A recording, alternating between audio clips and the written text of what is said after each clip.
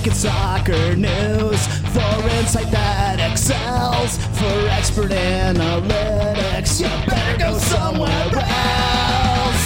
Portland Vanity Soccer Podcast. Enjoy it now, cause it probably won't last. Bitches poop, they cover it all. They'll discuss everything except football. Portland Vanity Soccer Podcast.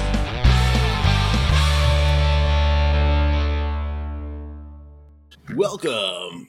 Okay. Welcome to episode 91, season 5, episode 2, if you're counting, of the Portland Vanity Soccer Podcast. My name is Jonathan, and I'm coming to you from Northeast Portland. My name is Josh, and I am coming to you from Westland, Oregon. And this is Greg in Northwest Portland. Today we have one and only one thing on our agenda. Mick G, I hope wherever you're listening, you brought an extra change of pants, because we have a guest interview today. Woo! Well, we do? I think so. Who are we interviewing? Well, who is it? Former Portland Timber and COVID Cup winner, Chris DUVALL.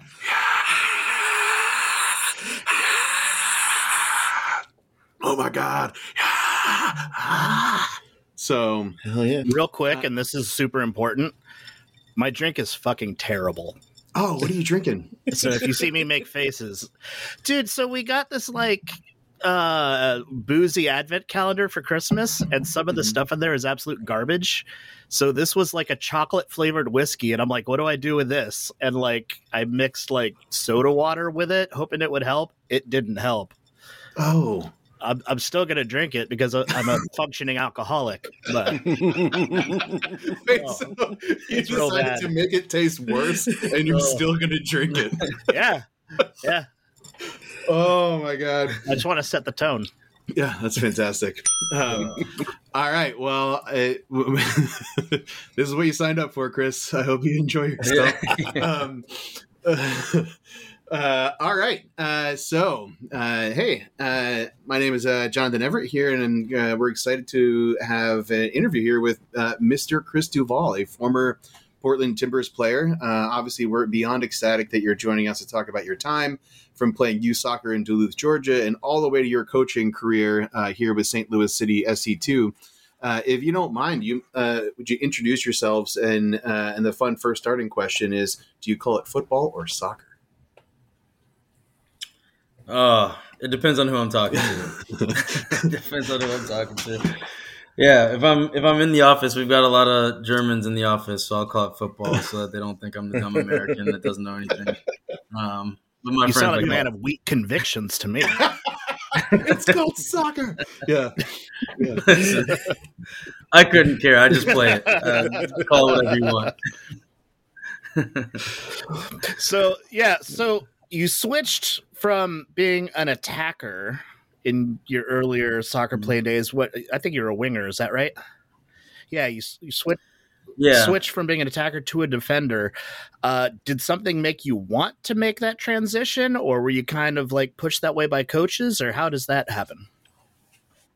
Yeah, I was a winger when I got to college, and in my freshman year at Wake, I actually led the team in assists. And after the season, I was like, oh yeah, I'm doing a really good job. And my coach brought me in and basically gave me an ultimatum. Was like, you're never going to make it as a winger. So you may have the talent to do it as a fullback, though. So if you want to try that out, then you may have a chance. And I was like, doesn't sound like I have a chance. try it out. He turned out he was right. So, props to him for that. Oh, like follow-up question. In the moment. Yeah, follow-up question to that, and this will tie back into some later questions, but what's it like getting a difficult message from a coach in that scenario? Does it feel demeaning, or is it like, oh shit, I have to be better? Like, what goes through your mind in that type of setting where they're like, hey, this is the only way you're going to make it, at least in my eyes? Yeah, I mean, maybe not the best phrase to use, but my boss now says 1 to the head is better than 2 to the chest. And so, I mean, I actually feel that way. Like, I'd rather you just tell me, oh, I'm not going to have a career as a winger. Okay, well, that's better than you beating around the bush and me spending the next 3 years of my college career trying to make it and struggling for a starting spot and wondering what I'm doing wrong and all that. So if I have to learn a new position and that's the only way to make it, then Yeah. at least you told me. At least he didn't say you're not having a career. Yeah, Yeah. exactly. That's it. So you played high school at Wesleyan, which is that's like as Steven has told me, is a private rich kid college, or not college, high school, just north of Atlanta. How do you go from, like, do you get recruited from Wake Forest to go play? Did you have different options with college? Like, what were you trying to do? You're sorry, just so I understand the question. You're saying that I get recruited to the high school? No, not that you're playing in the high school. Like when you end up going to Wake Forest, is it Wake Forest coming to Wesleyan and scouting you and saying, "Hey, we want you in the program"? No, it was actually my team that I played on with Steven. We had some. It was our club team that we had tournaments, and they gave us a lot of exposure. My high school didn't really do anything with that. It was a great high school, and I mean, the main reason I went there was because my area that I grew up in, the school wasn't great. And my parents were trying to keep us out of trouble and all that. So they moved us to a private school, me and my brother. So, but yeah, Wake came and scouted my team at a big tournament. And they came to watch one of my teammates. And I guess I had a good game and I ended up getting recruited from that. But I was not like super highly recruited. I was going to go to College of Charleston, and then Wake Forest kind of came up out of nowhere. And at the time, they had gone to 4 straight Final Four, so it was like College of Charleston or like, how do you say no? Yeah, right. Forest? So, yeah. Oh, that's fun. I worked briefly in Chapel Hill, North Carolina, and when I interviewed down there at this healthcare company, the owner was like, "Are you good blue or bad blue or stupid?" And I had no idea what he was talking about. And I referred to good blue as UNC, bad blue as Duke, and stupid as Wake Forest. That was an actual interview question. And I was like, all right, I'm indifferent. But yeah, unfortunately, we're kind of like, we think we're pretty relevant, but like Duke and UNC care more about each other than about us. So. Yeah. Well, going back to soccer and MLS, when drafted by the Red Bulls, again, I wrote here my mighty Metro Stars. I was born and raised in New Jersey, and so I've been a fan of MLS and the Metro Stars since the late '90s. But when it all went to Red Bulls, it was difficult to have the same passion for my team because it had New Jersey in the name, and that's where I was from. And then they changed to New York Red Bulls, and it just kind of like, But got there, you're playing with Thierry Henry, who of course I love and hate, and Bradley Wright Phillips, and that like 2014 roster is like full of stars, like legitimate international superstars, not just someone who's good. Like, what is that like being a rookie and coming into that kind of training camp? Like, what was that like? Yeah, I mean, it was, in hindsight, a wild experience. Like, I mean, some of the guys that don't even really get a ton of credit that had amazing careers, like Peggy Luyandula was in that team, Tim Cahill, Roy Miller, I still think was one of the best fullbacks I played with, and I don't think he really got much of a shout in the league as far as like accolades are concerned. Dax was there, Eric Alexander, who I think is one of the most underrated players MLS has ever had, maybe. I mean, the team was incredible, and so coming in as a rookie, it was just like the hope was to make the roster. And then once I made the roster, for the first maybe month or two, like I was the third right back, so when we do 11-a-side stuff, I'd just stand on the side and not really do anything. And I was on a semi-guaranteed contract, so I was like nervous that I was going to get cut just because they didn't need me. And then our starter, Richard Eckersley, broke his ankle in about April, and that gave me my chance. I ended up finally hopping into training, and then 2 weeks later I got my first game, and then it all kind of took off from there. But in no way do I think I was like prepared to step into that team. Like, let's just get thrown into the fire and try not to lose games for the team, and then try to develop in the process. So I mean, Thierry played a really big role in that. Johnny Steele, who I'm not sure if people might remember him, but Johnny Steele played a really big role in that. He was an Irish winger that we had. A lot of guys that kind of took me under their wing, and like Thierry was not nice about the way he would go about like helping you because he had a standard of perfection, and we were not like. He went from receiving crosses from like Pires to receiving crosses from me. It's like not the same. And so he was not he was as direct as it gets, and then I would go home and be like, oh my god, like Thierry. But then the next day I would stay after training for like 2 hours hitting crosses and making sure everything's perfect so that the next time he would see me hit a cross, it was like acceptable for him. So we kind of had it out one day we didn't have it out, he had it out at me one day at training, and I ended up from like May through the end of the year. And it became a habit of me for the first maybe 5-6 years of my career. I would hit crosses by myself until I would see his car leave the parking lot. And then I'll be like, okay, I can go. So it was usually like 30, 40 minutes. Did you watch Ted Lasso?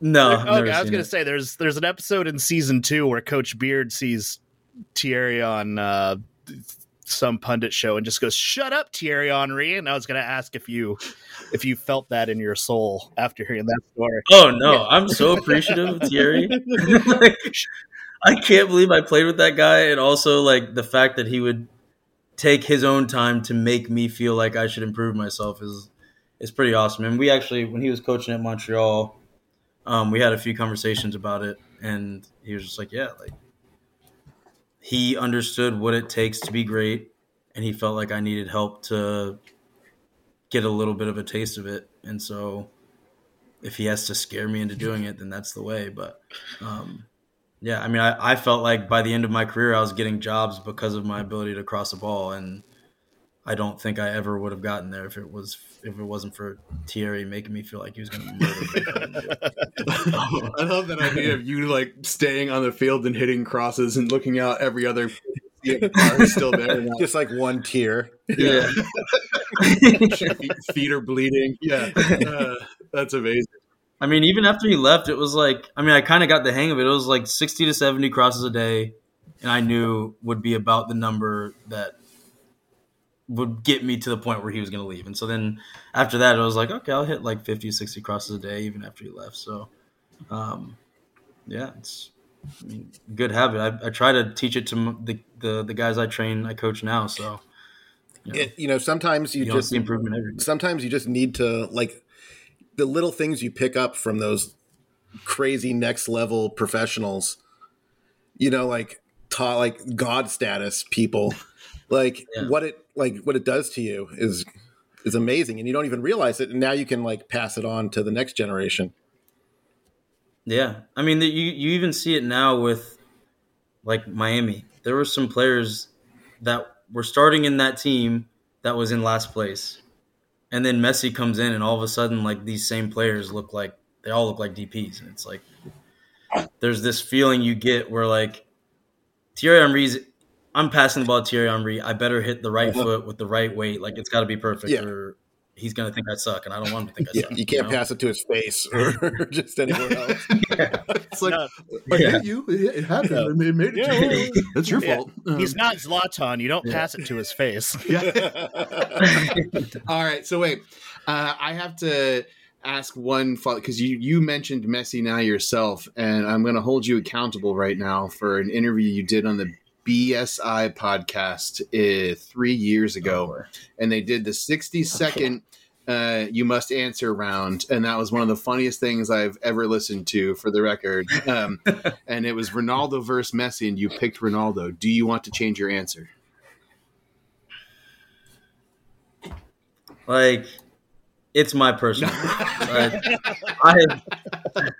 I would never. If someone said Messi, it's like, yeah, dude, he's the best, But I like Ronaldo personally because in my career, I bounced around so much and saw how hard it was to like succeed in a different city with a different culture and a different team with a different coach and a different system. Is like, you start realizing that you can only be your best in certain places. And Ronaldo did it everywhere.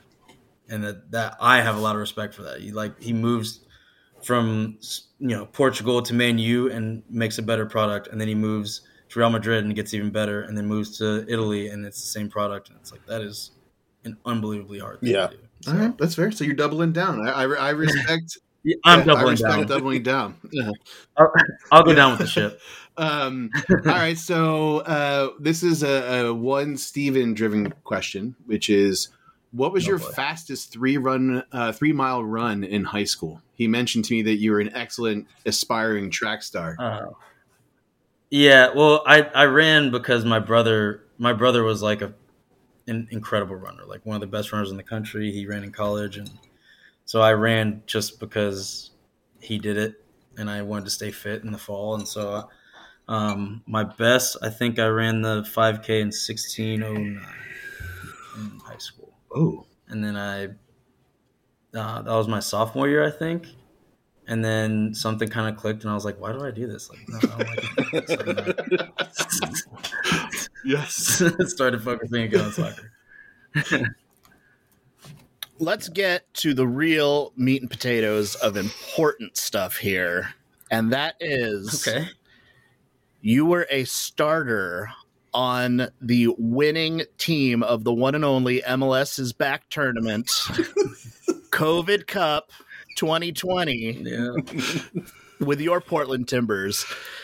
Talk to us about playing in the bubble. How freaking weird was that?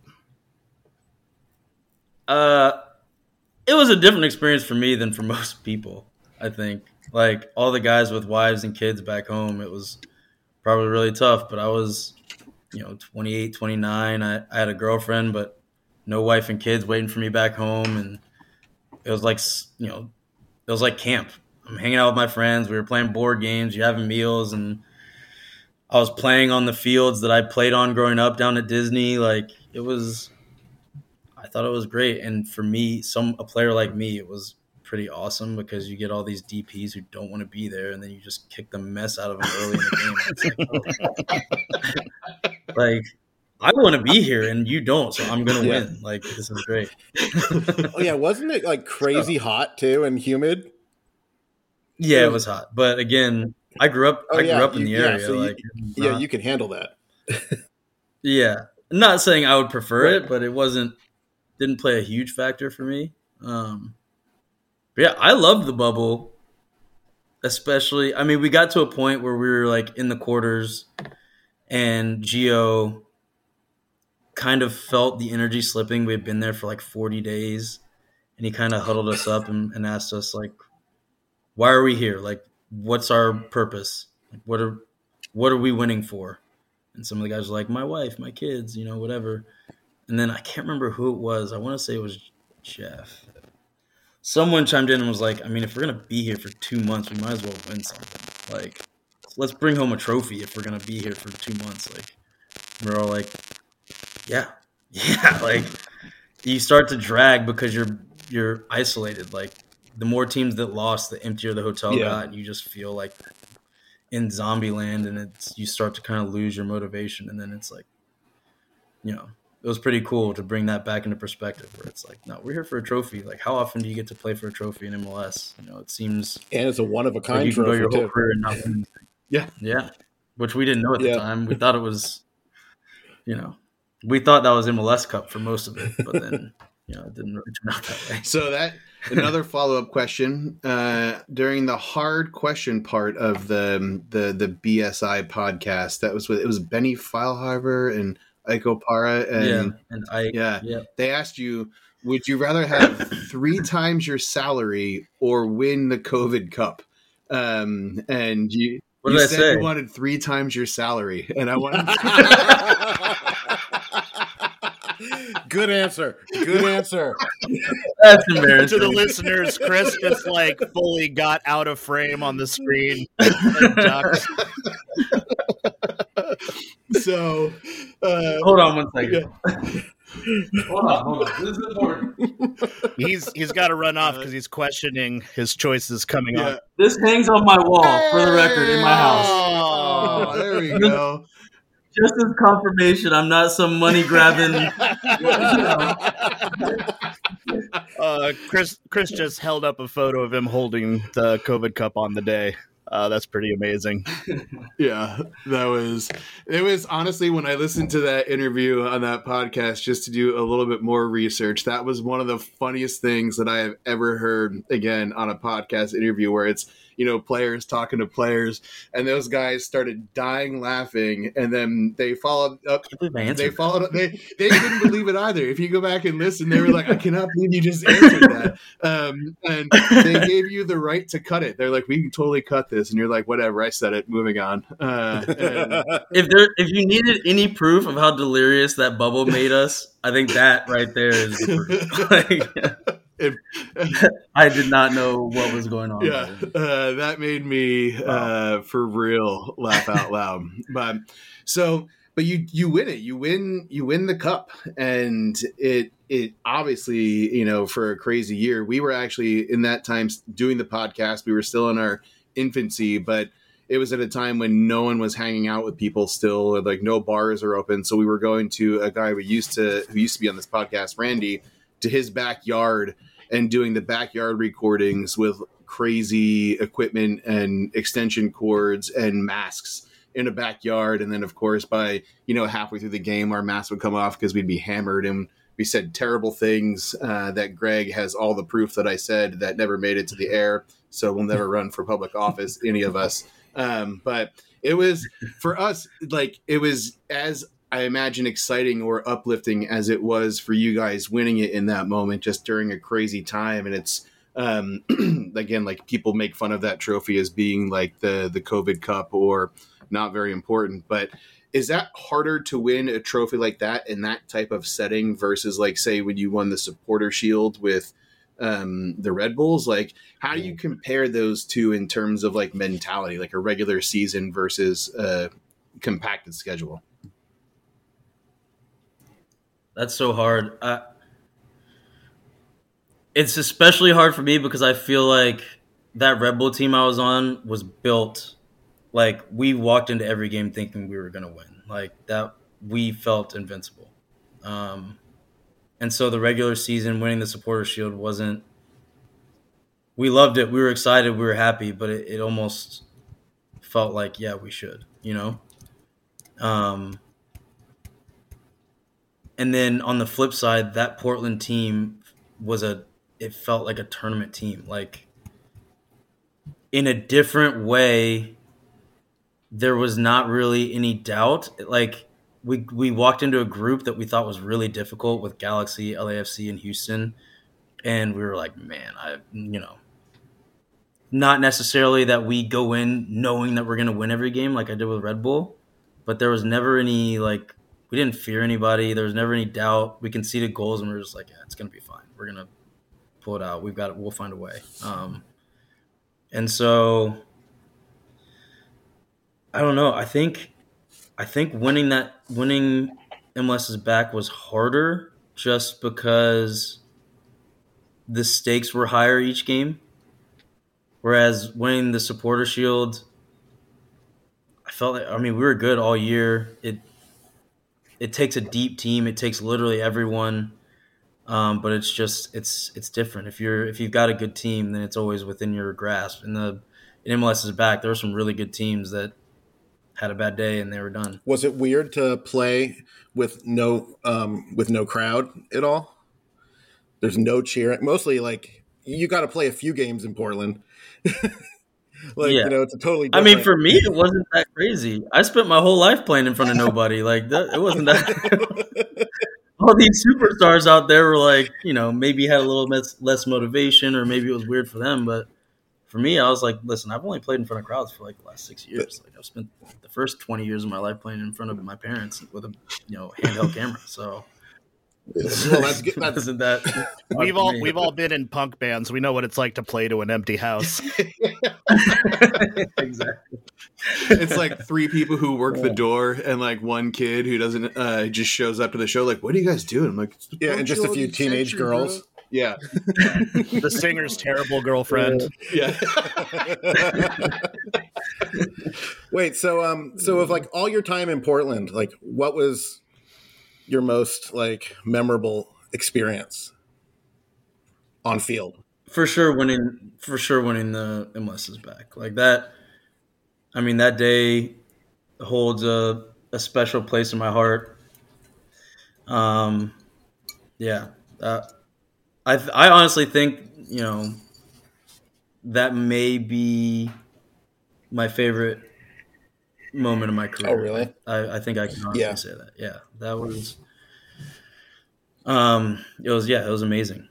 It was amazing. And I definitely had a point in my career where I thought that things like that were on their way out for me. I had a pretty rough go of things in Houston where I felt like I deserved more. And then by the time I got to Portland, I had kind of an understanding of my position where I felt like I could help a team, but for whatever reason, I had fallen out of favor in too many places that I was just like, okay, I'm going to help the team however I can. And I came in and Morera was the starting right back, and I felt like, okay, my role is to support him. And then when he got hurt, then I'm thrust into a position where I felt like I deserved it, but I just never thought Definitely. that moments like that would happen for me again in my career. So, yeah, that was definitely it's definitely something special in my career. I really value that time there. And that must have been fun to play on that team again. Morera. So honestly, he was one of my favorite right backs that I think we had. He was awesome. It's just so fast. And was he Boca Juniors or River Plate? I can't remember. I think it was I believe it was Plate, River I think. Plate. Yeah, and we were so surprised when he left, like for whatever like contractual and like insert crazy random MLS money rule where just invent a new 3-letter acronym to do something to make it either difficult for some teams or easier for others. And so when he left, it wasn't because it was bad; it was because, or at least like visually from a fan, it was a bummer. And then obviously same for you. We've gone through tons of player changes, but when you're in Portland and you're here, I have a two-parter. Where did you live, and what was your favorite place to eat and or drink? Oh, two really, really easy questions. I lived on Front Avenue, so in the Pearl. Yep. I was right under a bridge that I can't remember what the bridge was called. It was green. You got Steel Bridge, Broadway Bridge, Fremont Bridge. Maybe the Fremont Bridge. Greenish. Because the next one over was the Steel Bridge, and then there was a red bridge after that, and then the big white bridge after that. Yeah. So I lived on Front, right across from. Man, I'm blanking on the name of all these places. I lived right across from the bar where. I know where you mean. With the Tanya Harding and the I lived right across from there, and then my favorite restaurant was Eem. EEM. It's like I want to say it's a Korean barbecue spot. It is. Oh, really? We played against Portland last year, and I made sure to sneak out of the hotel and get some Eem. It's still my I've never even heard of it. I'll be going there. I love Korean barbecue. I'm looking at it now. Wait, it is so good. That's in Northeast. Mm-hmm. So that actually is super close to where I live on Northeast 25th in Fremont. So not super close to Eam, and that actually is just north of where Colin lives. Yeah. Ooh, all right. Yeah, all right, cool. I did not expect you to venture into Northeast. But so when you're there and you're enjoying, like, do you hang out with other players? Like, do you form your cliques and go out for drinks, or do you have to be super under the radar because you're a sports player in a city and you don't want to get recognized and you just want to enjoy your night? Like, how does that work? And who was your social crew of the Timbers players? Yeah, I hung out with Eric Stevenson. Eric Williamson. Eric Stevenson was a teammate of mine in New York in 2014. Eric Williamson, Zach McGraw, Bill Tuloma, Luis Mabiala, Blake Bodley, Marco Farfan. That was kind of my group. And honestly, I think the only person that may have had an issue with getting recognized was Eric. So we didn't really have to worry about going to dinner or whatever in public because Eric was having a break. Eric had a breakout year, and so he kind of started getting some spotlight. But for the rest of us, we were just normal people at a bar, or a restaurant or whatever. So, yeah, it was fairly low key, and especially during that time, like we were cramming so many games into such a small time to try to make up for all the lost time from COVID that it's not like we were really out anyways. But the couple of times that we went to grab some food and stuff, that there was no worry about being recognized for anyone but I think Eric. Did you have a favorite sandwich place? Oh, good question. I do love a good sandwich. I live real close to Grant's Philly cheesesteaks. I fucking love that place. Okay. I don't think I ever had that one. I can't think of a sandwich spot. Well, oh well. All right. Yeah. One more food related question. We have to move into the pizza train. If you were going to get pizza in Portland. So again, I'm born and raised in New Jersey. I take pizza more seriously than my job at work. And there is some really bad pizza here, and there is some really good pizza here. And I would love to know if you had a spot. Yeah, after my time in New York style pizza is my favorite kind of pizza. So I would go to a place on 23rd that was called something Escape New York. from New York. Like, from New York. Yep. Best Escape pizza from in New the York. city. So good. I live 2 blocks from there now. Okay. It's dangerous because I would have had trouble not going to Salt and Straw if I lived over there. Yeah. Man, I am, again, not a Portland native. My wife is from here, which is how we ended up here. And I've been here now for 10 years. And the food and drinking scene here is it's so impossible to touch because it's just so accessible and still relatively inexpensive in the grand scheme of whatever. But now I'm going to go on a food tangent and I should probably stop. Real questions. For your time in MLS, is there somebody who you loved defending against? And on the flip side of that, was there someone you hated defending against?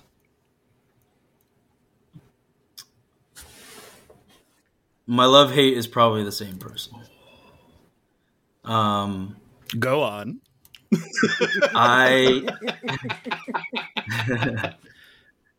He would actually, I'm sure, agree, and he probably knows I feel this way.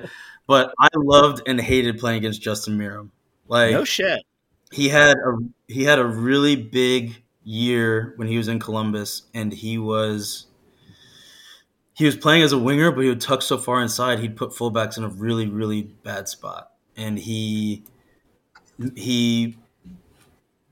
played the position in a way that no one was doing it at the time in MLS. And so he was making people learn how to problem solve and how to deal with a player like him, and he went off.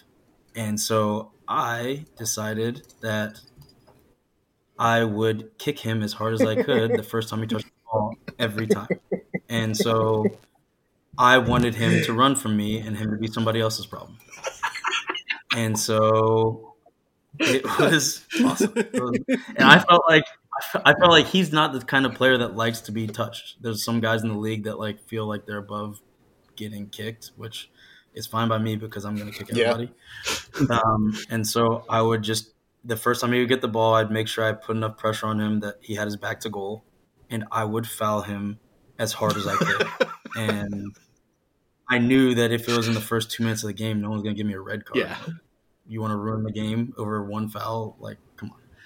So there's actually he was such a good player, and I feel like in a lot of ways he was underappreciated for his intelligence. But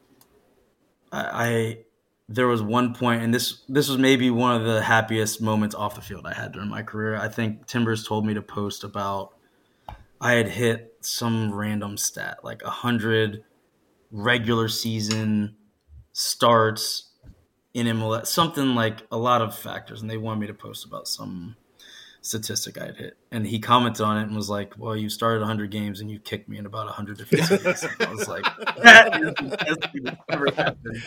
He's the one. He's an Iraqi international, isn't he?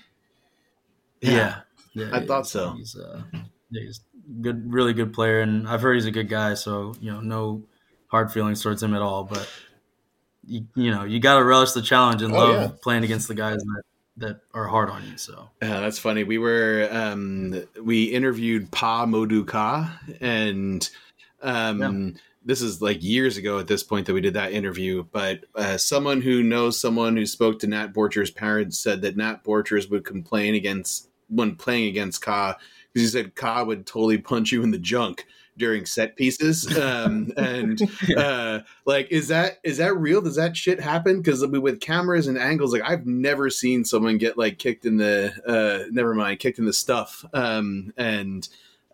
Is that real? yeah, I mean less now that everything's on camera for sure, but people try to get an edge and.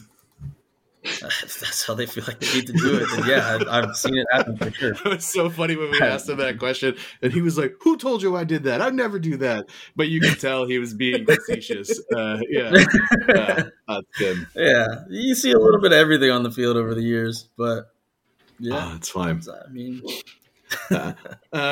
so like you play hard against Justin Moram, and so like I didn't look at your stats for everything, but did you ever get a red card for a bad tackle? And then if you get a red card for a bad tackle, do you actually feel guilty afterwards, or like how does that go like in your head? I think I finished my career with 3, maybe 3. I definitely felt bad about one. Because of the way the tackle happened, it was really bad. But the other ones, I at the time didn't think they should have been reds. So you're like, whatever, get up. You could feel it. Yeah, like one of them, I felt a little bit like it was biased because it was against Pirlo. In hindsight, that's not a red. It was probably in hindsight. At least orange, I would have argued that to the end of the world at the time. Though I was like, "Oh, they always want to protect the superstars." Of course, if it was anybody but Pirlo, watching it back, it's like, well, maybe, But yeah, I definitely felt bad about one. It was a really, really bad tackle, and I immediately felt bad because I thought it was like a career ender for sure, and so I reached out to someone I knew on the other team and asked for the guy's phone number so I could reach out and see if he was okay. So, oh, that's nice. I never thought you guys like actually like I would assumed everyone just like watching it on TV at least or even live. You think it's like 90% of them are fake. Like they're just going down. But well, I mean, sometimes you're a part of something and you just know you're like that was bad. Yeah. That was really, really bad, and you like.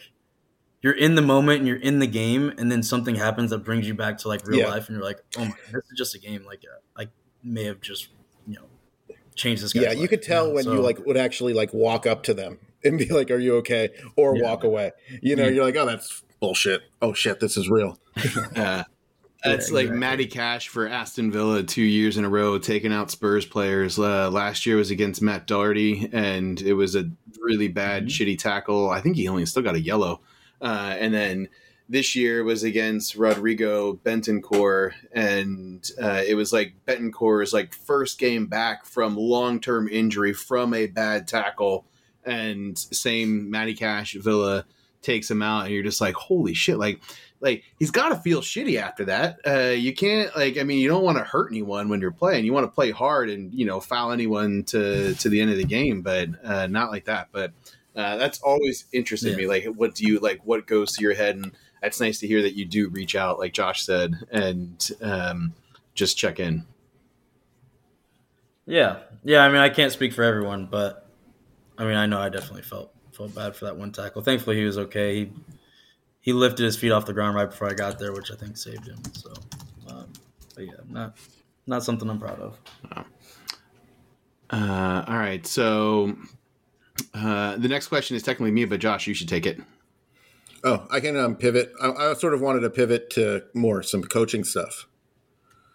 Is that cool with you guys? Or yeah, let's do it. I don't care. Okay, so now that you're a coach, Do you have any? What's your goal as a coach? Do you want to stay in the U.S. or go to Europe or go to a different country, or like where do you see Yeah, I mean, yourself? I'm at a point right now where I'm just setting short-term goals. Okay. I don't know. I mean, this is my first job I've ever had outside of playing, so I think my first year was just figuring out. I had an opportunity. I felt like, I mean, I'd be crazy to pass up the opportunity to coach pros, Yeah. and I figured I'd try it. I've enjoyed it. There's so much to learn. When you're a player, you just think the coaches walk up and set down cones. They don't do a whole lot, but there's so much more that you have to learn on the other side of things. So I'm in a place right now where the biggest piece for me is to just be in a place where I feel like it's a good learning environment, Right. um, both for myself and for the players.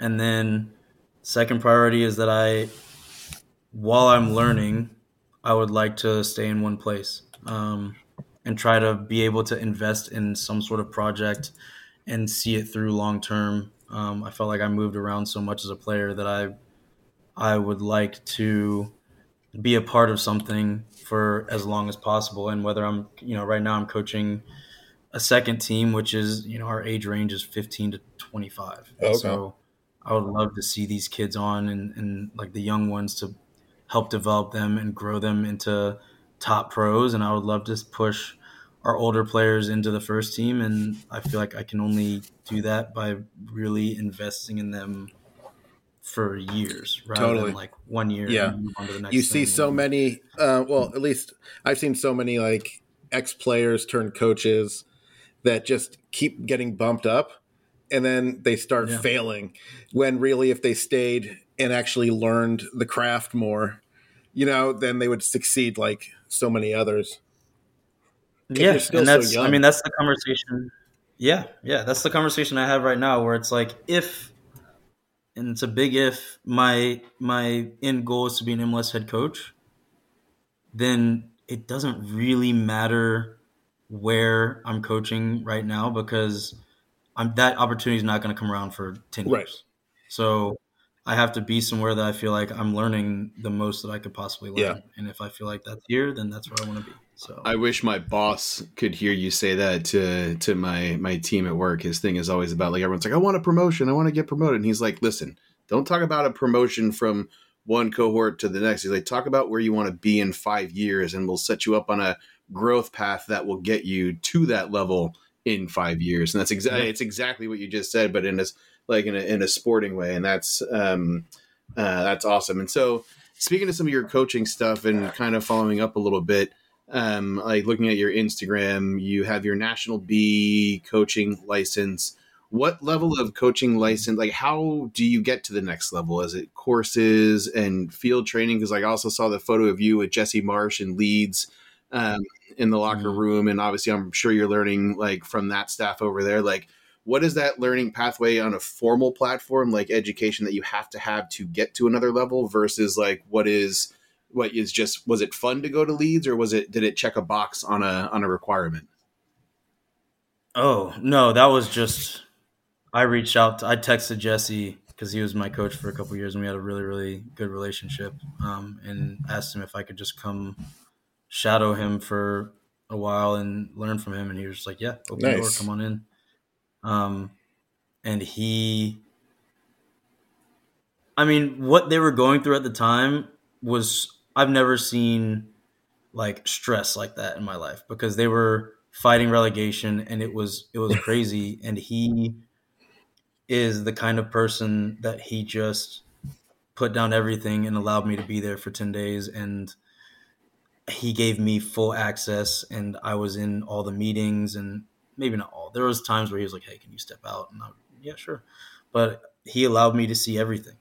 And the level of intelligence that was in that room and the level of like pressure, it was crazy. This may have been this will go down as maybe the most ridiculous experience of my entire life, but they had just lost to Fulham at home and then they were going to play Liverpool away. And so I got to be there for their whole build up to the game, and then I got to sit like 5 rows up for the game. And in training, I sat through all of their film and all of their analysis and all of the stuff with the staff, and then I watched what they presented to the players. And they had figured out that if they, not to give away everything, but they figured out that if they pressed in a very specific way, they could force Joe Gomez to make specific actions. And they had basically come to the conclusion that around the 20th minute mark, they would force Joe Gomez to make this decision and they would punish him for it. And like, I'm sitting and watching the game and I'm like, they seem so sure, but there's no way. Like, and like 20 minutes in, they ripped the ball from Joe Gomez back of the net. And I'm just like, what in the world just happened? Like, it was crazy. And they ended up winning the game, which was amazing. It was at Liverpool. But I mean, such an amazing experience. Like, first of all, for Jesse to let me in the door and to give me full access like that, to see everything and to learn and to kind of see what the next level looks like for coaches. Yeah. Like, he was picking me up at my hotel at 6 a.m. and then he would drive me back to the hotel at 8 p.m. and we'd grab a beer and watch Champions League, go to bed, wake up and do it all over again. Like, the hours were crazy and the level of analysis and intelligence was amazing. The training sessions weren't anything different from what he put me through at Red Bull, but the level of quality there was awesome to see. Tyler Adams was there, who I was with him in his rookie year when he was like 14, and he would stay at our house, one night a week because it was so much closer than his house. And to see him, honestly, in my opinion, he was head and shoulders above everyone in that team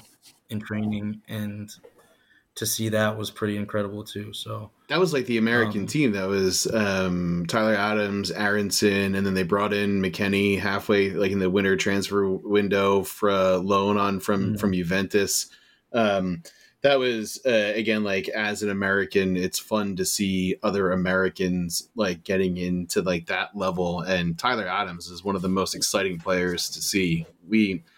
My wife and I went to the World Cup in Doha and got to see USA versus Wales. And that was just, again, all those same players who are now playing in European leagues and are like I wouldn't say necessarily stars, but reputable players. Everyone knows their name versus it being some, random person. So it was, that's super cool that you got to go do that. Yeah. Yeah. It's, it was really awesome. And that was just for fun, but I feel like I learned so much from 10 days there, and it was almost like a crash course on what it should look like, because the way they did things was at a level of professionalism that I didn't really know existed. It was really cool. Really, really cool. Oh, that's awesome. And we only have technically one other question, but I was going to ask you one more fun question, which is you can ask us a question each if you'd like to, knowing that Greg works on TIFO for Timbers Army. Josh does merchandise like the No Pity stuff, and above the Timbers Army and the Rose City Riveters for the Thorns is the 107ist, which is the actual like corporation. And I'm on the board for that for right now. And so we all do a lot of stuff behind the scenes. I would say Greg has done the most work for the Timbers Army, the people on this podcast at the moment. But any fun questions you have for us about like Portland and Timbers and stuff like that? Interesting. Favorite Timbers jersey? Ooh. Everyone has the same answer on that one. I think so. Yeah. Really? The third kit from Which 2015. One? Yeah. The one, the gold collar, and it was... Oh, yeah, that one was awesome. Yeah. That one was awesome. That was pretty. I like the Heritage Rose kits. The Heritage Rose kits? The pink one? Their away kit from the last 2 years. Yeah. I like that one too. Like, I really like I'd rather a team like shoot for the fences and like barely miss than just do something boring and predictable all the time. So like, is it perfect? No, but I love how unique it is. You can instantly tell what team it is without seeing the badge. I think it's gorgeous. Okay. Yeah. That is the like grandma's couch jersey, as we've decided, and then the jersey. So people don't really love that one.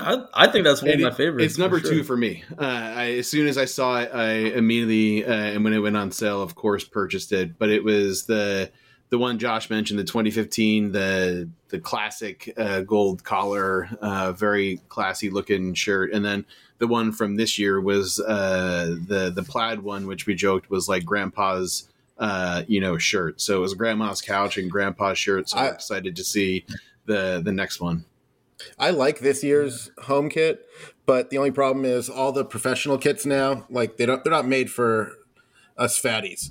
Like the back is like mesh and it's like breathable. Like we just need cotton. Something slightly more flattering. Yeah, would be nice. If I wear a normal XL off the shelf in Target, I got to order like a 10 XL in my kit.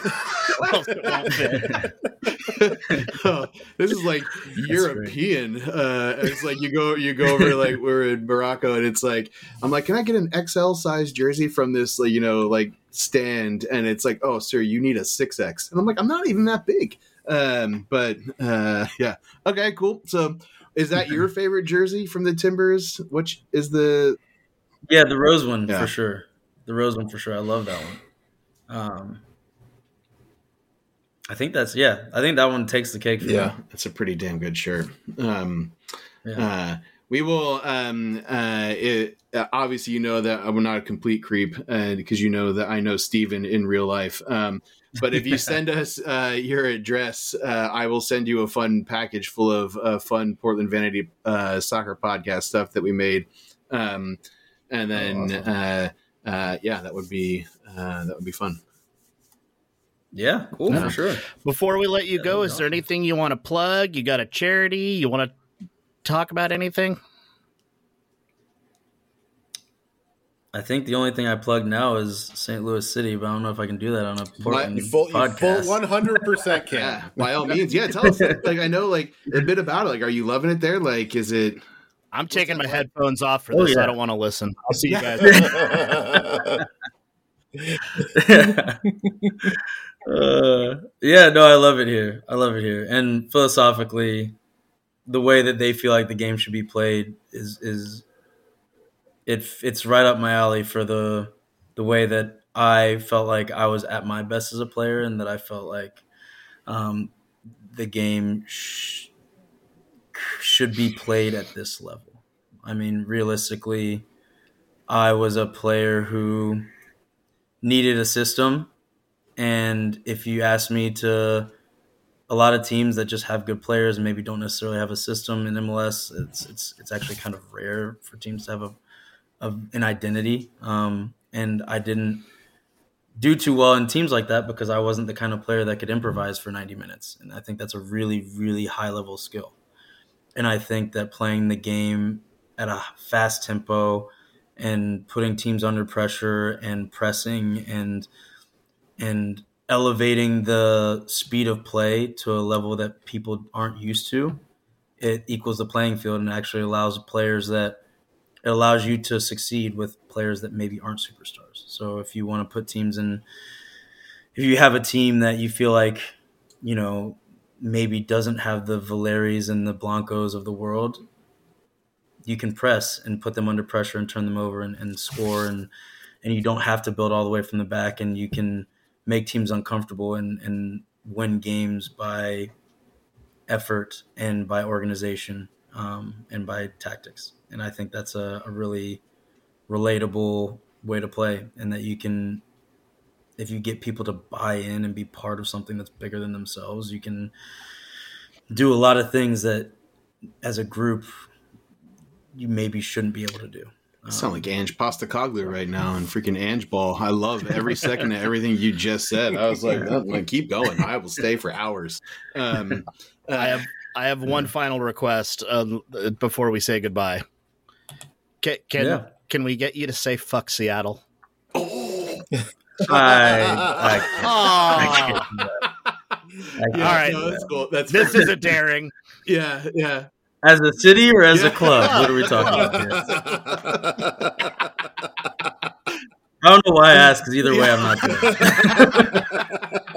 it. We get a little Kenny Powers, Seattle can tongue kiss my shithole. Yeah, that's like the funny part is like because watch it be that in 10 years it's Seattle that you end up being the MLS coach, right? We don't want and to write that. Chris Duvall's interviewing, and there's somebody over there digs up this episode. Oh my god!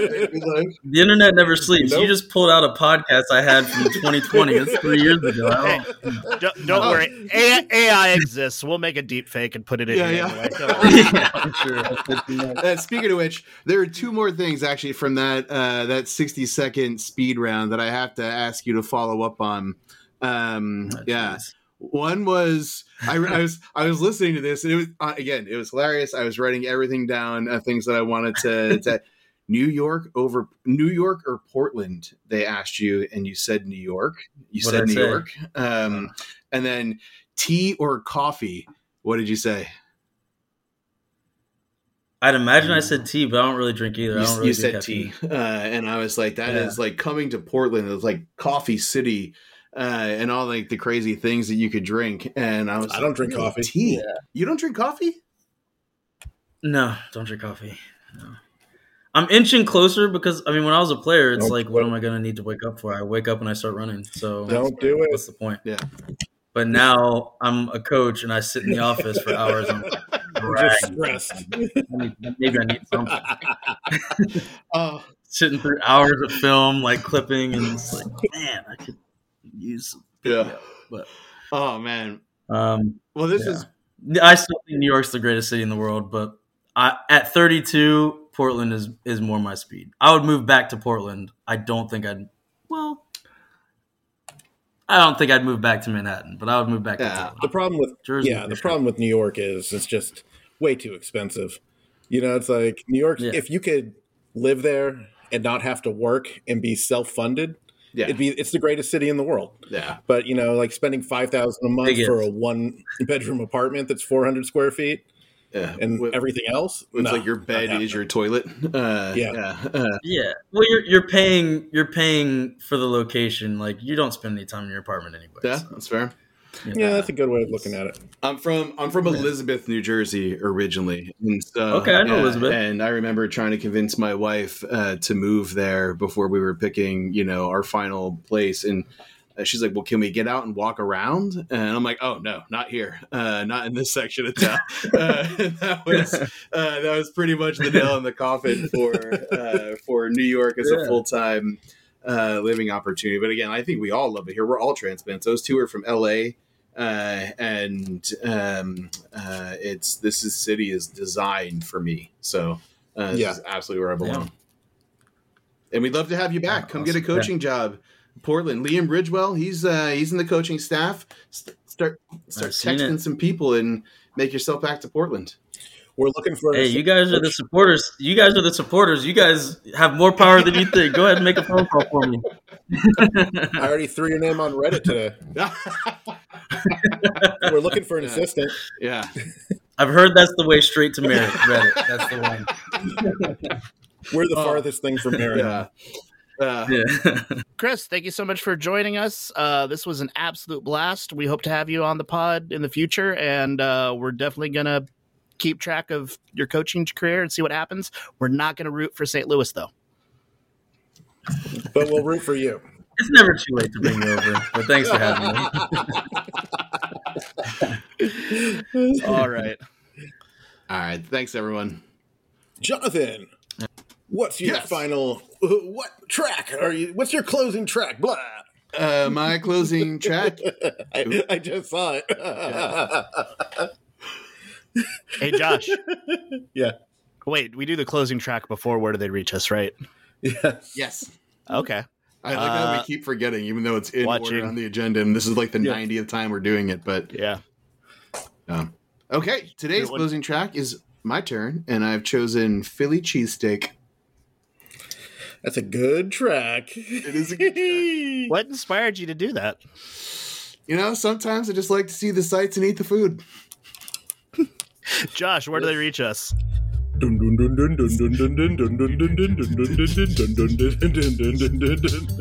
Okay, everybody. We have a playlist of all the kick-ass songs we play. It's on Spotify. Search Radio Free PVSP. Email us, portlandvanity@gmail.com. Leave us a voicemail, 503-583-4235. Our Instagram is Portland Vanity. Twitter is PDX Vanity Soccer. We are now available on iHeartRadio, SoundCloud, Spotify, Apple Music, Google Play, and everywhere else you choose to listen to podcasts. We're still on farmersonly.com. It's at PDX Vanity. Check out our OnlyFans. Not yet. No, we had that taken away. Jonathan ruined it all. Yep. And with that, we're done. All right, bye everybody. Yeah, that's fucking perfect. Did we want to do any of those roster moves? Or no, dude, moves? this is perfect. Like,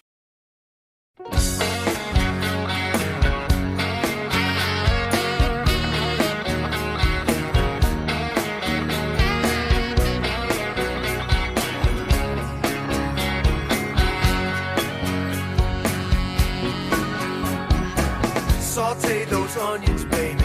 Grill up the meat. Cheese whiz or provolone. Turn up the heat. A soft or hard roll, and you're ready to eat a fillet. Cheesesteak, fillet. Cheesesteak. I know you heard about them. One thing's for sure. Once you have had one, you'll be back here for more.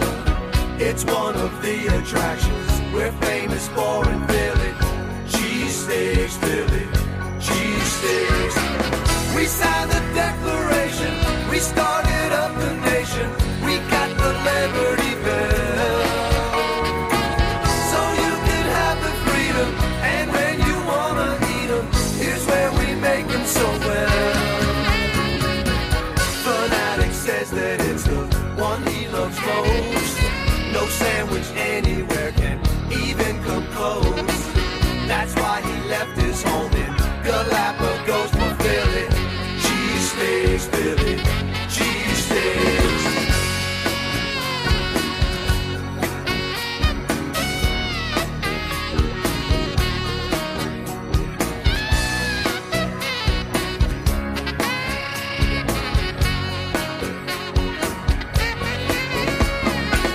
Betsy Ross flag of freedom, steps of the art museum, the place that Rocky calls home.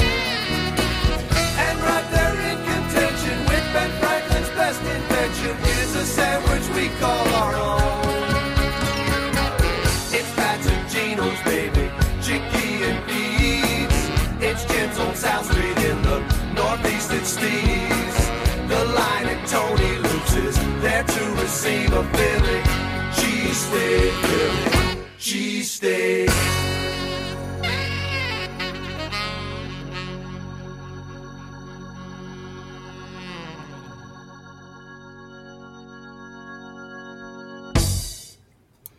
That's it. All right, now we do the outro. No, wait, we have to talk a little. Oh, yeah, do I'll say a minute. Like that. Yeah, was, well, we have to say like it's starting right now. Shouldn't we? Shouldn't I No. just splice it in? Yeah, just splice it in. Okay, then splice it in. Oh, You go, can Greg, tell sorry. Jonathan's a super professional podcaster because he said, okay, we could stop recording before letting our guests have a chance to say goodbye. Oh shit! You loser. Yeah. We'll have to record that. Yeah. Yeah, okay. Oh well. All right. This is Okay. weird now. Well, The, are we? Yeah. Now, What Greg, am I thanks for doing, making it Greg? weird, Greg. Yeah. Jonathan fucked it up. I didn't. All right. Well, you go, Greg. You take it. Nope. Yay. I almost said cheesesteak. We were doing so good. Yeah.